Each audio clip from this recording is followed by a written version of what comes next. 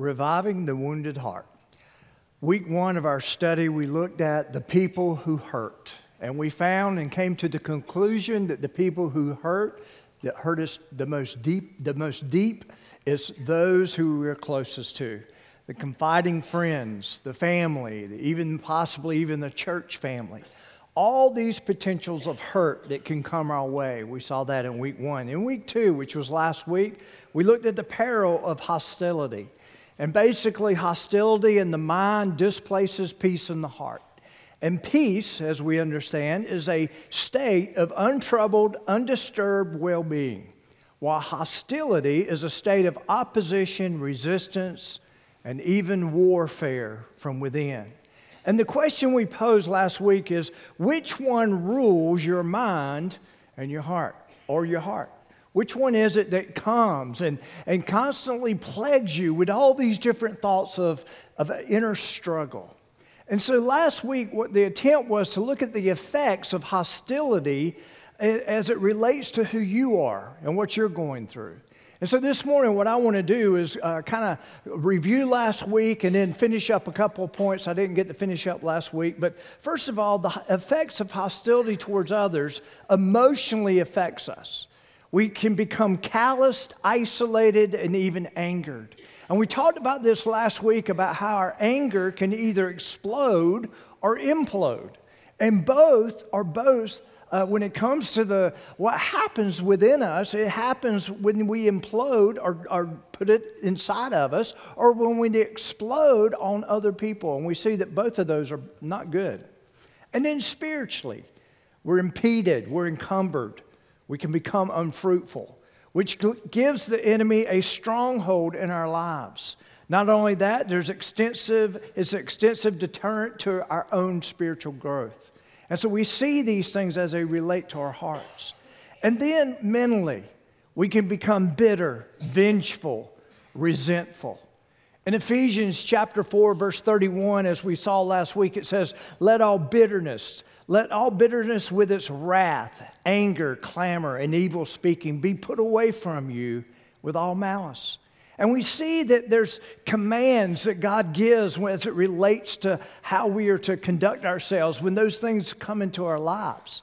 And then this week, what I want to focus on is the path of bitterness. What does it look like? How does it play out in our lives? And I've showed you this before in the past, but the first thing we see is the bruised. And it's really that idea of not addressing the hurt. When we're bruised and we're sitting there with the pain of it all. For some of us, we go to a point of shock, especially when it comes from those who are closest to us. And so we're kind of in a daze when that hurt comes our way, when we're not prepared for what we are encountering.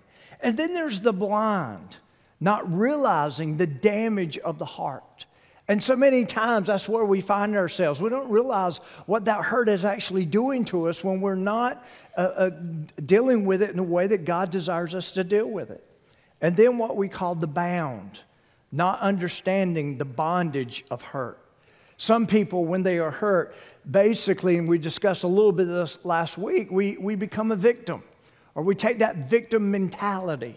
And for many people, they like the attention being a victim brings them, even though they're covered up in all the pain and the struggle and the suffering of it all. The bound sometimes don't realize they're under the control even of the enemy. And he desires to bring damage and do more hurt in and through them. And then if there's a progression that leads to where God desires it to be taken, there's also the broken. And basically with the broken, they're shattered by the hurt. But God, that's when God intervenes.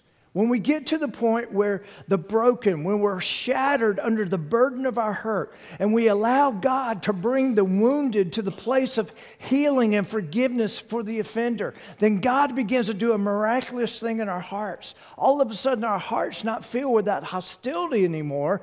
All of a sudden, we're flooded in understanding the grace He imparted unto us, and now we can extend that grace even to others. One thing I've found when it comes to dealing with hurt, at least personally and seen through other people's lives, is that many times it gets worse before it gets better. And I'm just here to tell you, it does. It's very much similar to grief.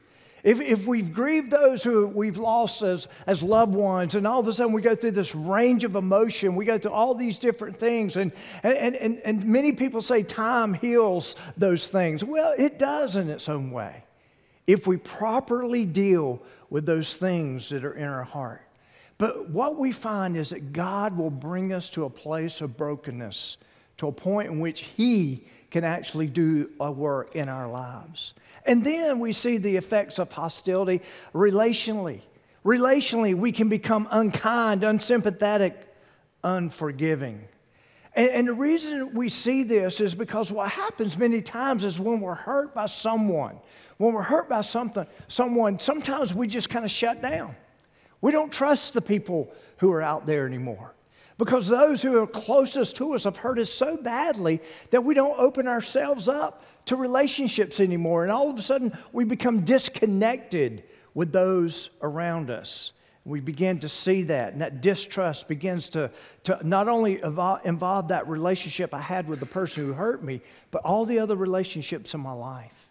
In Ephesians chapter 4, verse 32, it says, "And be kind to one another, tender-hearted, forgiving one another, even as God in Christ forgave you." When he says to be kind, here's what it literally means. And this is hard in the face of hurt. It literally means to provide what's needed in the relationship. That even though this person's hurt us, even though this person has possibly come into our lives, done their damage, what we're commanded to do in the midst of all that is still contribute to what is needed in the relationship. And sometimes what's needed is reconciliation. Sometimes what's needed is hard truth being spoken into that other person. And then he says this, tenderhearted. We're to become compassionate to the very one who hurt us. And let me just say this from personal experience. I knew when God was doing some healing in my life when I was wounded years ago, I began to see that I started having compassion for the other person. I began to quit focusing so much on what my hurt was doing to me that I began to see what this other person was dealing with. And I started understanding the insecurities that revolved in their life and the hurts that they had and how their hurt me. And then the compassion came. And then, of course, the forgiving. Another, and lastly, the last of the effects of hostility is physically. Physically, we can become stressed, even diseased and exhausted. Psalm 38, David was basically talking about a sin, the sin with Bathsheba, where he committed adultery and even murder. And he basically began to describe, and he did this in several Psalms, but in Psalm 38, he literally says this. He says, "There's no soundness in my flesh because of your anger," speaking of God, "nor any health in my bones because of my sin. For my iniquities have gone over my head like a heavy burden. They're too heavy for me. My wounds are foul and festering because of my foolishness." David was basically seeing a parallel between his health and what was going on in his life because of the sin that's there. And here's the sad note, and we all got to come to this realization. When we've been hurt, we have great potential to sin even in that hurt. And I'm telling you, I've talked to people one-on-one. I remember experiencing it myself when I went through my hurt. I remember just thinking, how is it that I'm the one who's the victim? I'm the one in which sin was done unto me. There's another offender out there. How can I be the sinner in the midst of all this? And yet we can. When we're commanded to forgive and not forgive, we're in the same boat. And I don't know about you, and even counselors in the secular world are starting to see this, that when we harbor this resentment and bitterness, it affects our health. It comes in and causes all kinds of health ailments. And then we read next 3:19 in Paul's sermon. He's basically getting to the bottom line. And here's what he says. "Repent therefore and be converted." Why? "That your sins may be blotted out." Not just from the realm of what God and how he sees it, but also as it relates to you. When it comes to your sin and the bondage that you're carrying. How do we know this? "So that times of refreshing may come from the presence of the Lord. I don't know about you, but when hurt came into my life, the way it came into my life, I felt disconnected, not just from people. I felt disconnected from the Lord also. And what he's talking about, he's basically saying, when you do it the way I've prescribed, when you do it the way I've commanded you, then guess what? There will be times of refreshing. And the refreshing part of it all is you'll sense the presence of God in your life in the midst of the healing that begins to take place in your life when you begin to move in the direction of obedience, of forgiving another person. And it's amazing how you see this. And then today, I want to talk about the path of healing. If you have a Bible, turn to Matthew chapter 18. Matthew chapter 18. Now, as you turn, listen to this. We read in God's word, love your enemies, turn the other cheek, bless those who curse you. Now, none of this is possible without forgiveness. But why is it so difficult? C.S. Lewis once said this, everyone says forgiveness is a lovely idea until they have to actually forgive someone. I mean, you hear that all the time. Forgiveness is next to godliness, and forgiveness is all this, and it's a great virtue to have and all that. And all of a sudden, we've been deeply hurt. Guess what? It becomes a whole different story at that point because it's personally touched us. In Matthew chapter 7, here on the screen, I told you last week that Jesus said this. He says, enter by the narrow gate, for wide is the gate and broad or easy is the way that leads to destruction. You see, if we just kind of let ourselves go in this world and we just kind of let our emotions and let our flesh dictate where we are, he's saying it can lead to destruction.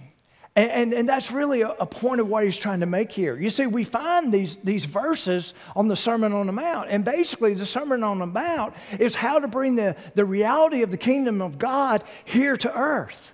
And it's not just a salvation passage. It's a passage in which basically Jesus is saying, if you want things to be right in your life, if you want it to be one of those things where God can bless it, if you want the best for what God has for you, it won't be easy to go down that path. And here's how he says it. He says, and there are many who go by it, talking about the previous path, the easy way.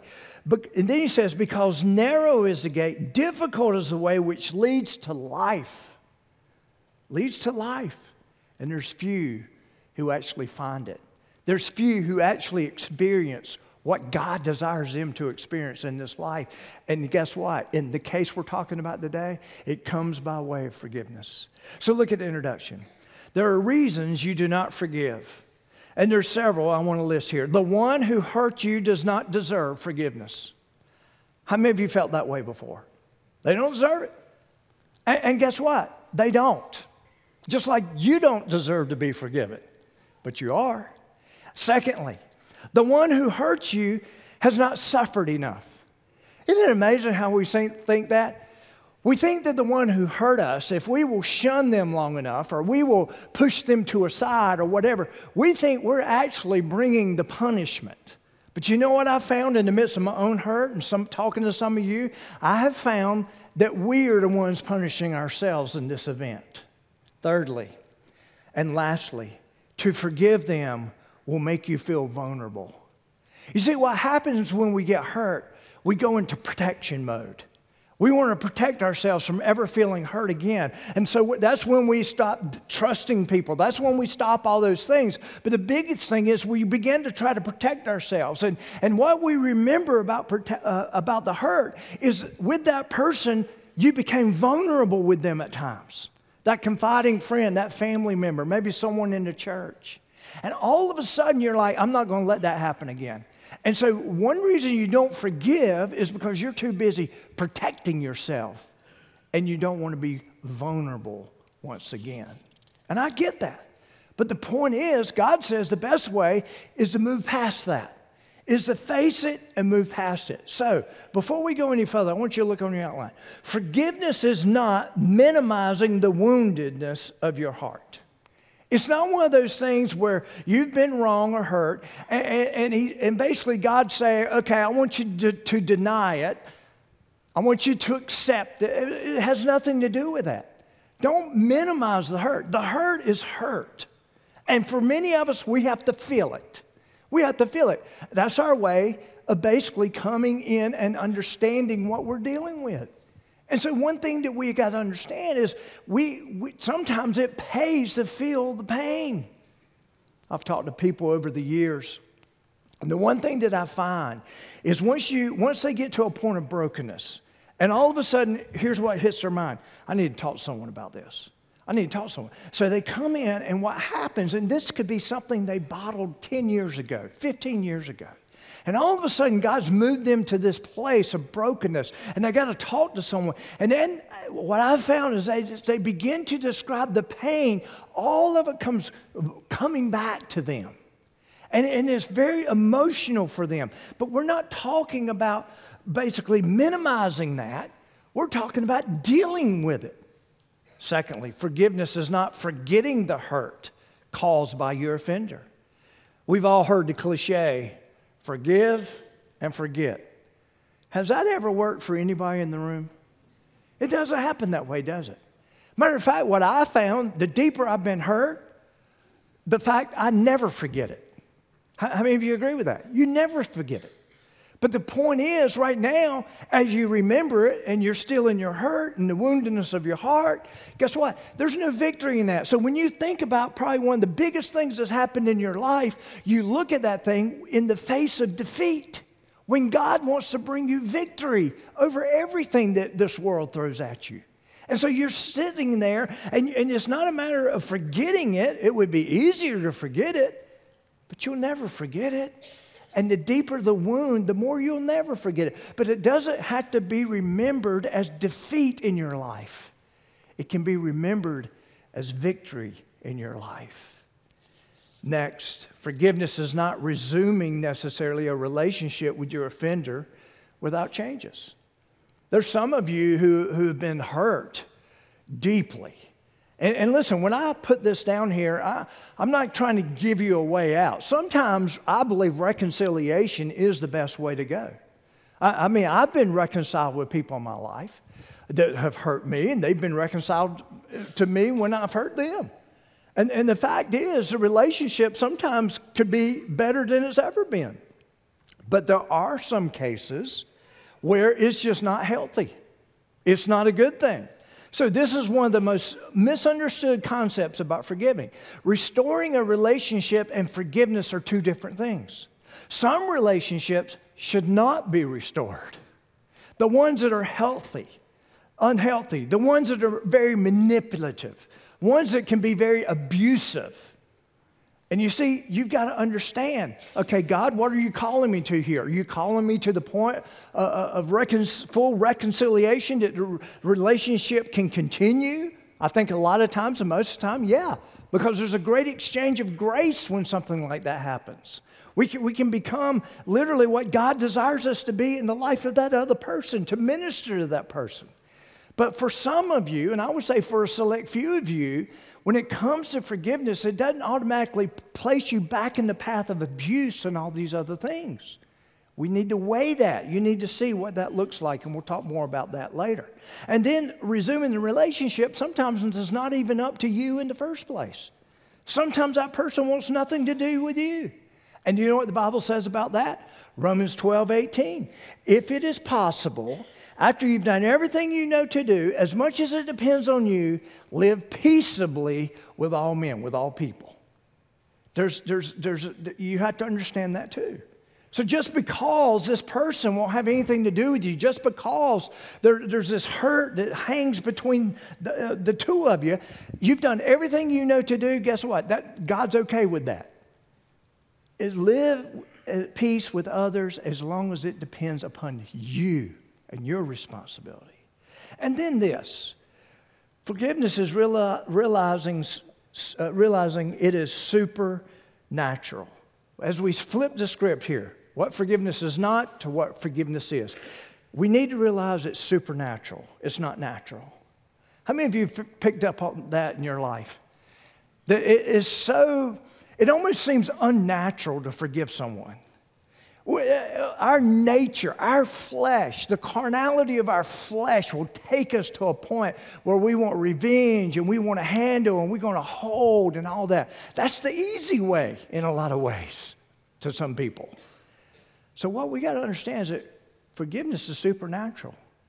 If you're going to live a life that follows God's direction and brings you blessings from Him, you need to realize that forgiveness is a difficult process and few even desire to even find it. But that's what God wants. He wants to bring us. So how many of you have asked the question, how often do I forgive a person? How often? How often do I keep releasing my right to get even?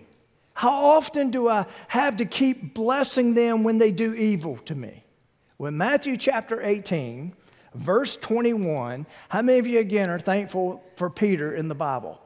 He always asks the questions we all want to know, doesn't he? And he does right here. Then Peter came to Jesus and said, Lord, how often shall I forgive my brothers? How often shall my brother sin against me and I forgive him? And then he offers a solution. Up to 7 times? Now, some of you look at that and say, where would he come up with that number? 7 times? Peter basically, when you think about what he's asking, Peter is asking, is there a limit to forgiving a person?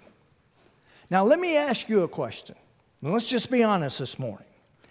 Do you really want there to be a limit on forgiveness? Think about your own life. Do you really want a limit on forgiveness?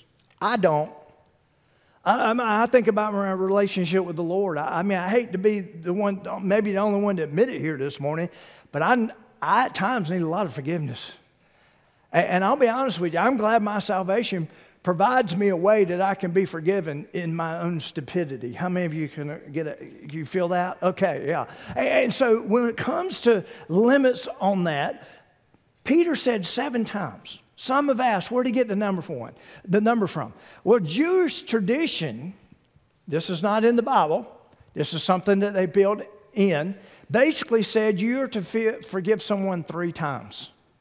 After 3 times, it becomes something completely different. So when you think about what Peter did and what he probably knew, he doubled it and he added 1 to it. You see what he did? And he's basically, but the question really isn't 7 times. He's asking, is there a limit to forgiveness?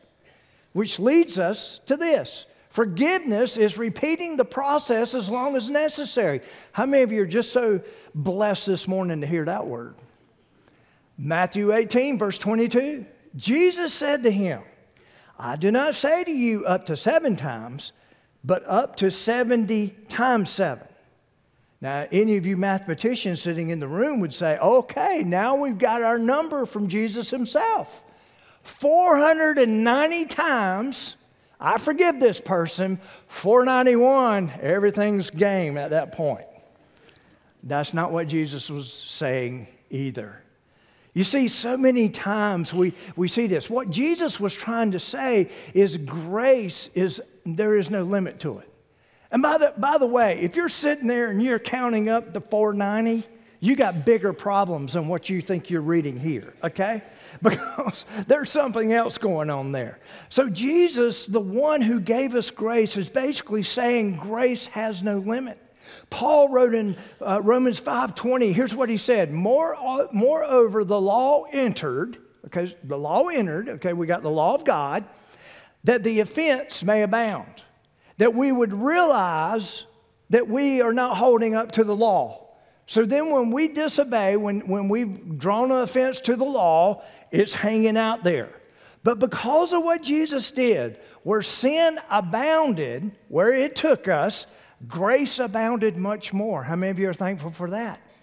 And that is a verse that gives us a clue about forgiveness. So where you were offended, where that sin took the whole originality of what the offender did to you and what you're doing with it, guess what? God brings the possibility through Jesus that grace can supersede that. And how many of you are thankful for that? And he's basically saying, if we're going to take on the nature of Jesus, if we're going to take on the nature of the kingdom of God, then guess what? We better be ready to forgive. That's what he's telling us. Next, forgiveness is reckoning. Forgiveness is a virtue of the kingdom of God. That word reckoning, I chose very carefully because it means to calculate, to come to an understood conclusion. And our understood conclusion about forgiveness is this. It's of the kingdom of God. If you want to live in the realm of the kingdom of God, you forgive. You forgive. That's the virtue of the kingdom of God.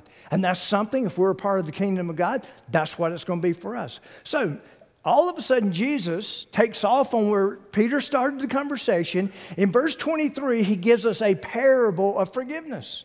So he says, therefore, the kingdom of heaven is like a certain king who wanted to settle accounts with his servants. And when he had begun to settle accounts, one was brought to him who owed him 10,000 talents.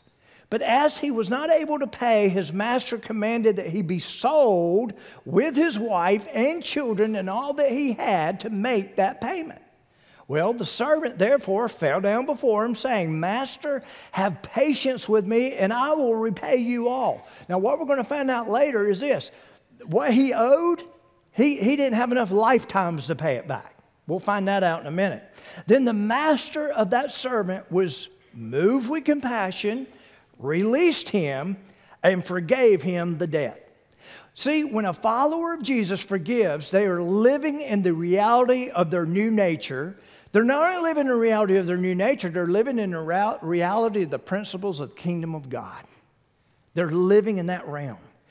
So, basically what we're seeing here, if we want to live virtuously in the kingdom of God, we will forgive.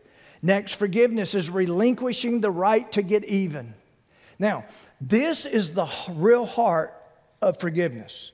You don't seek revenge. In Romans 12:19, it says this, don't insist on getting even. That's not for you to do. I'll do the judging, says God. I'll take care of it. Now, let me ask you a simple question. Can you trust God to take care of it? You can. You can trust him to take care of it. They're not getting away with anything.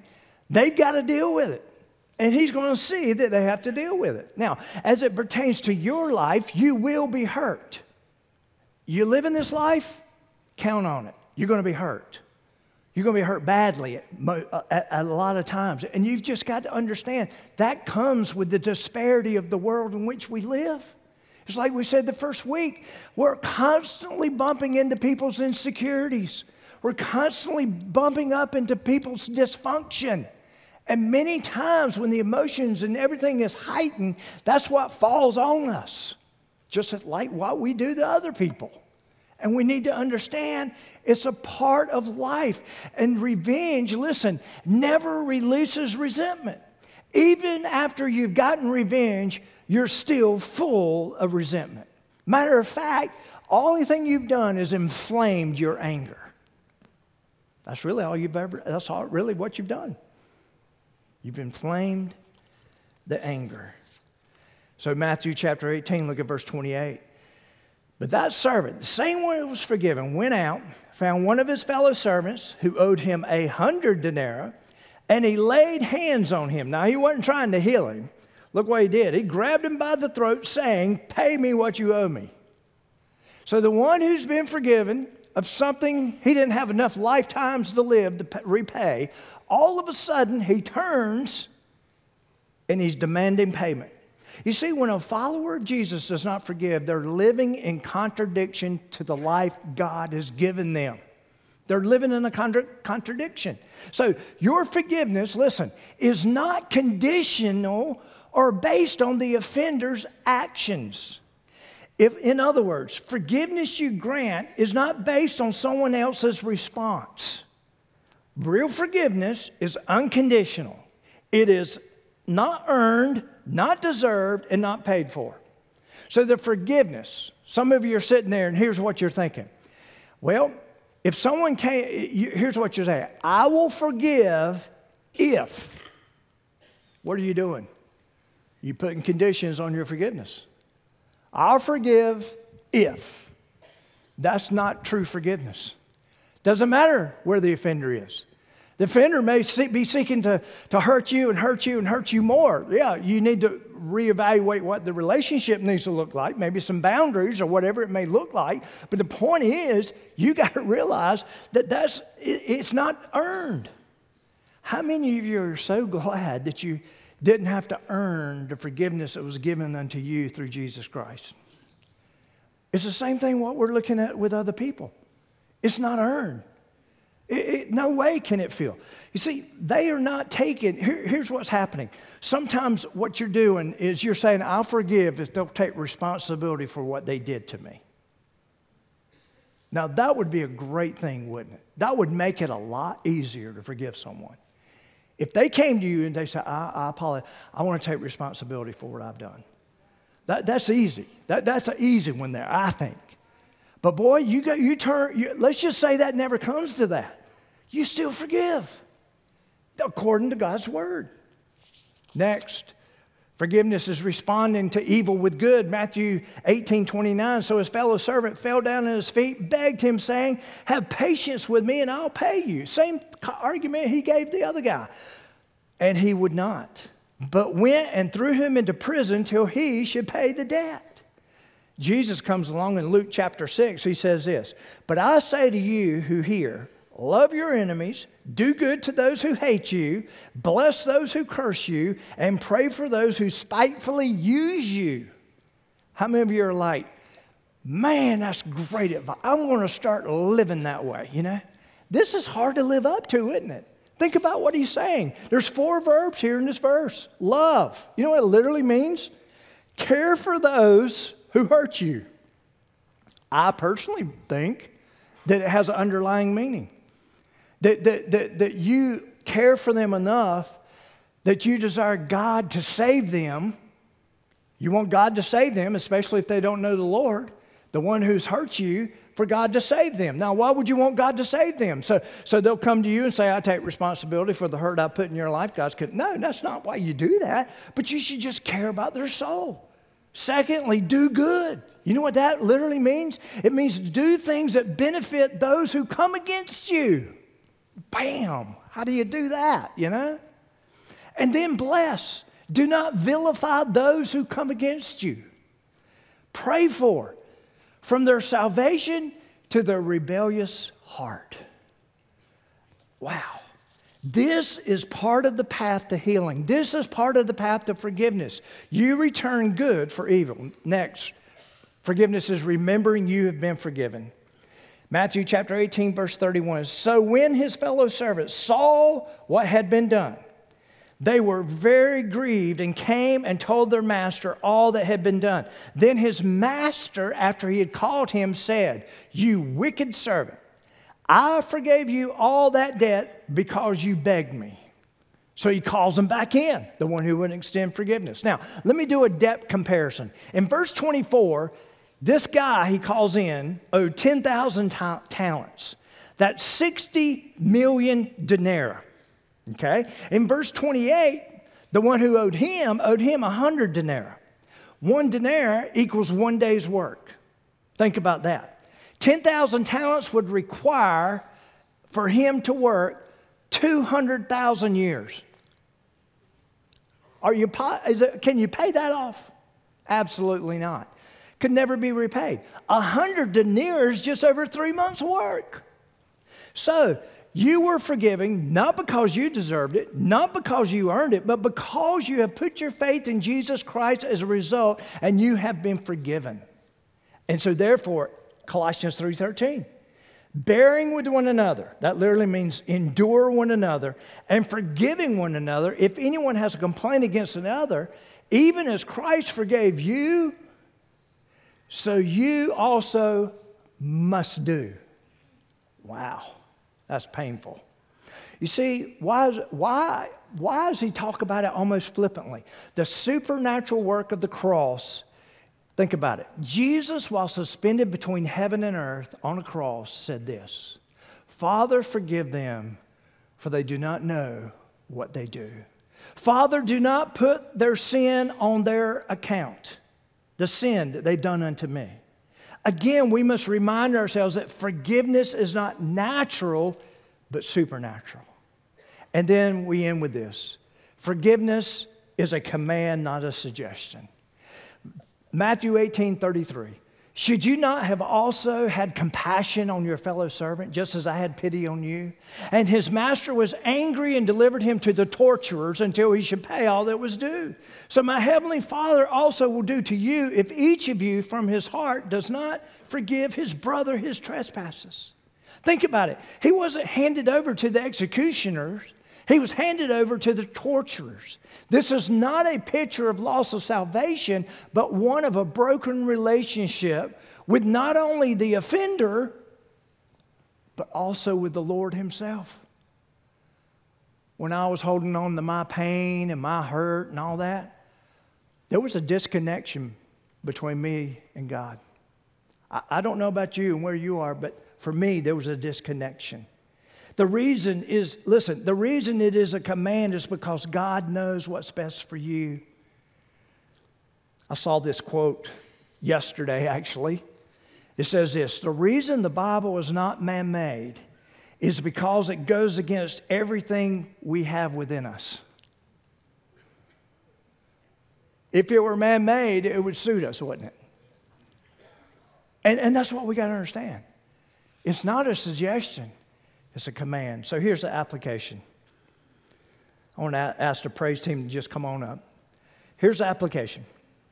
To reject the anger you feel towards someone, to rid yourself from the bondage of bitterness, and to forgive unconditionally, here's what you must do.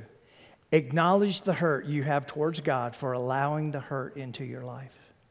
Secondly, acknowledge that your anger, bitterness, and unforgiving spirit are wrong and confess it as sin.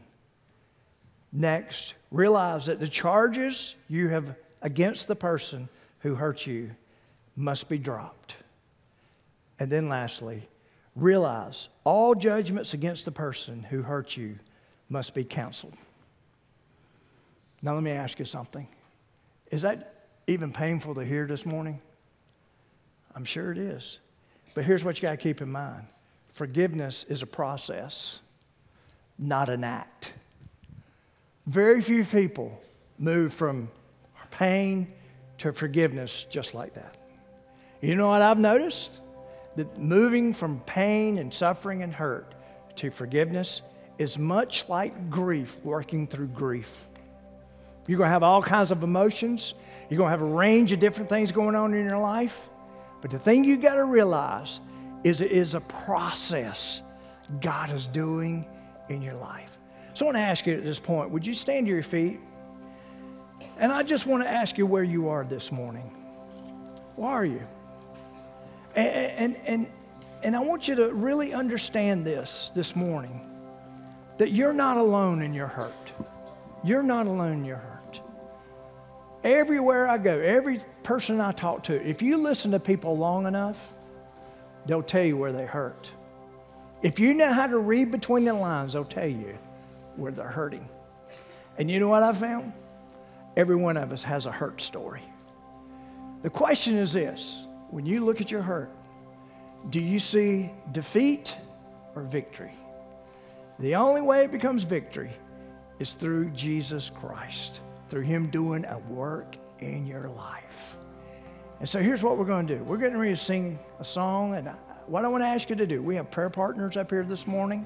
Someone that you'd like to pray with you, we'd love for you to go. They'd love to pray with you this morning. If you just want to kind of get to yourself, there's some stairs on the ends here, some steps. You can get around those steps, just bypass them, go to those steps. But if you mean business, you want God to do a work in your life, do what He's calling you to do this morning.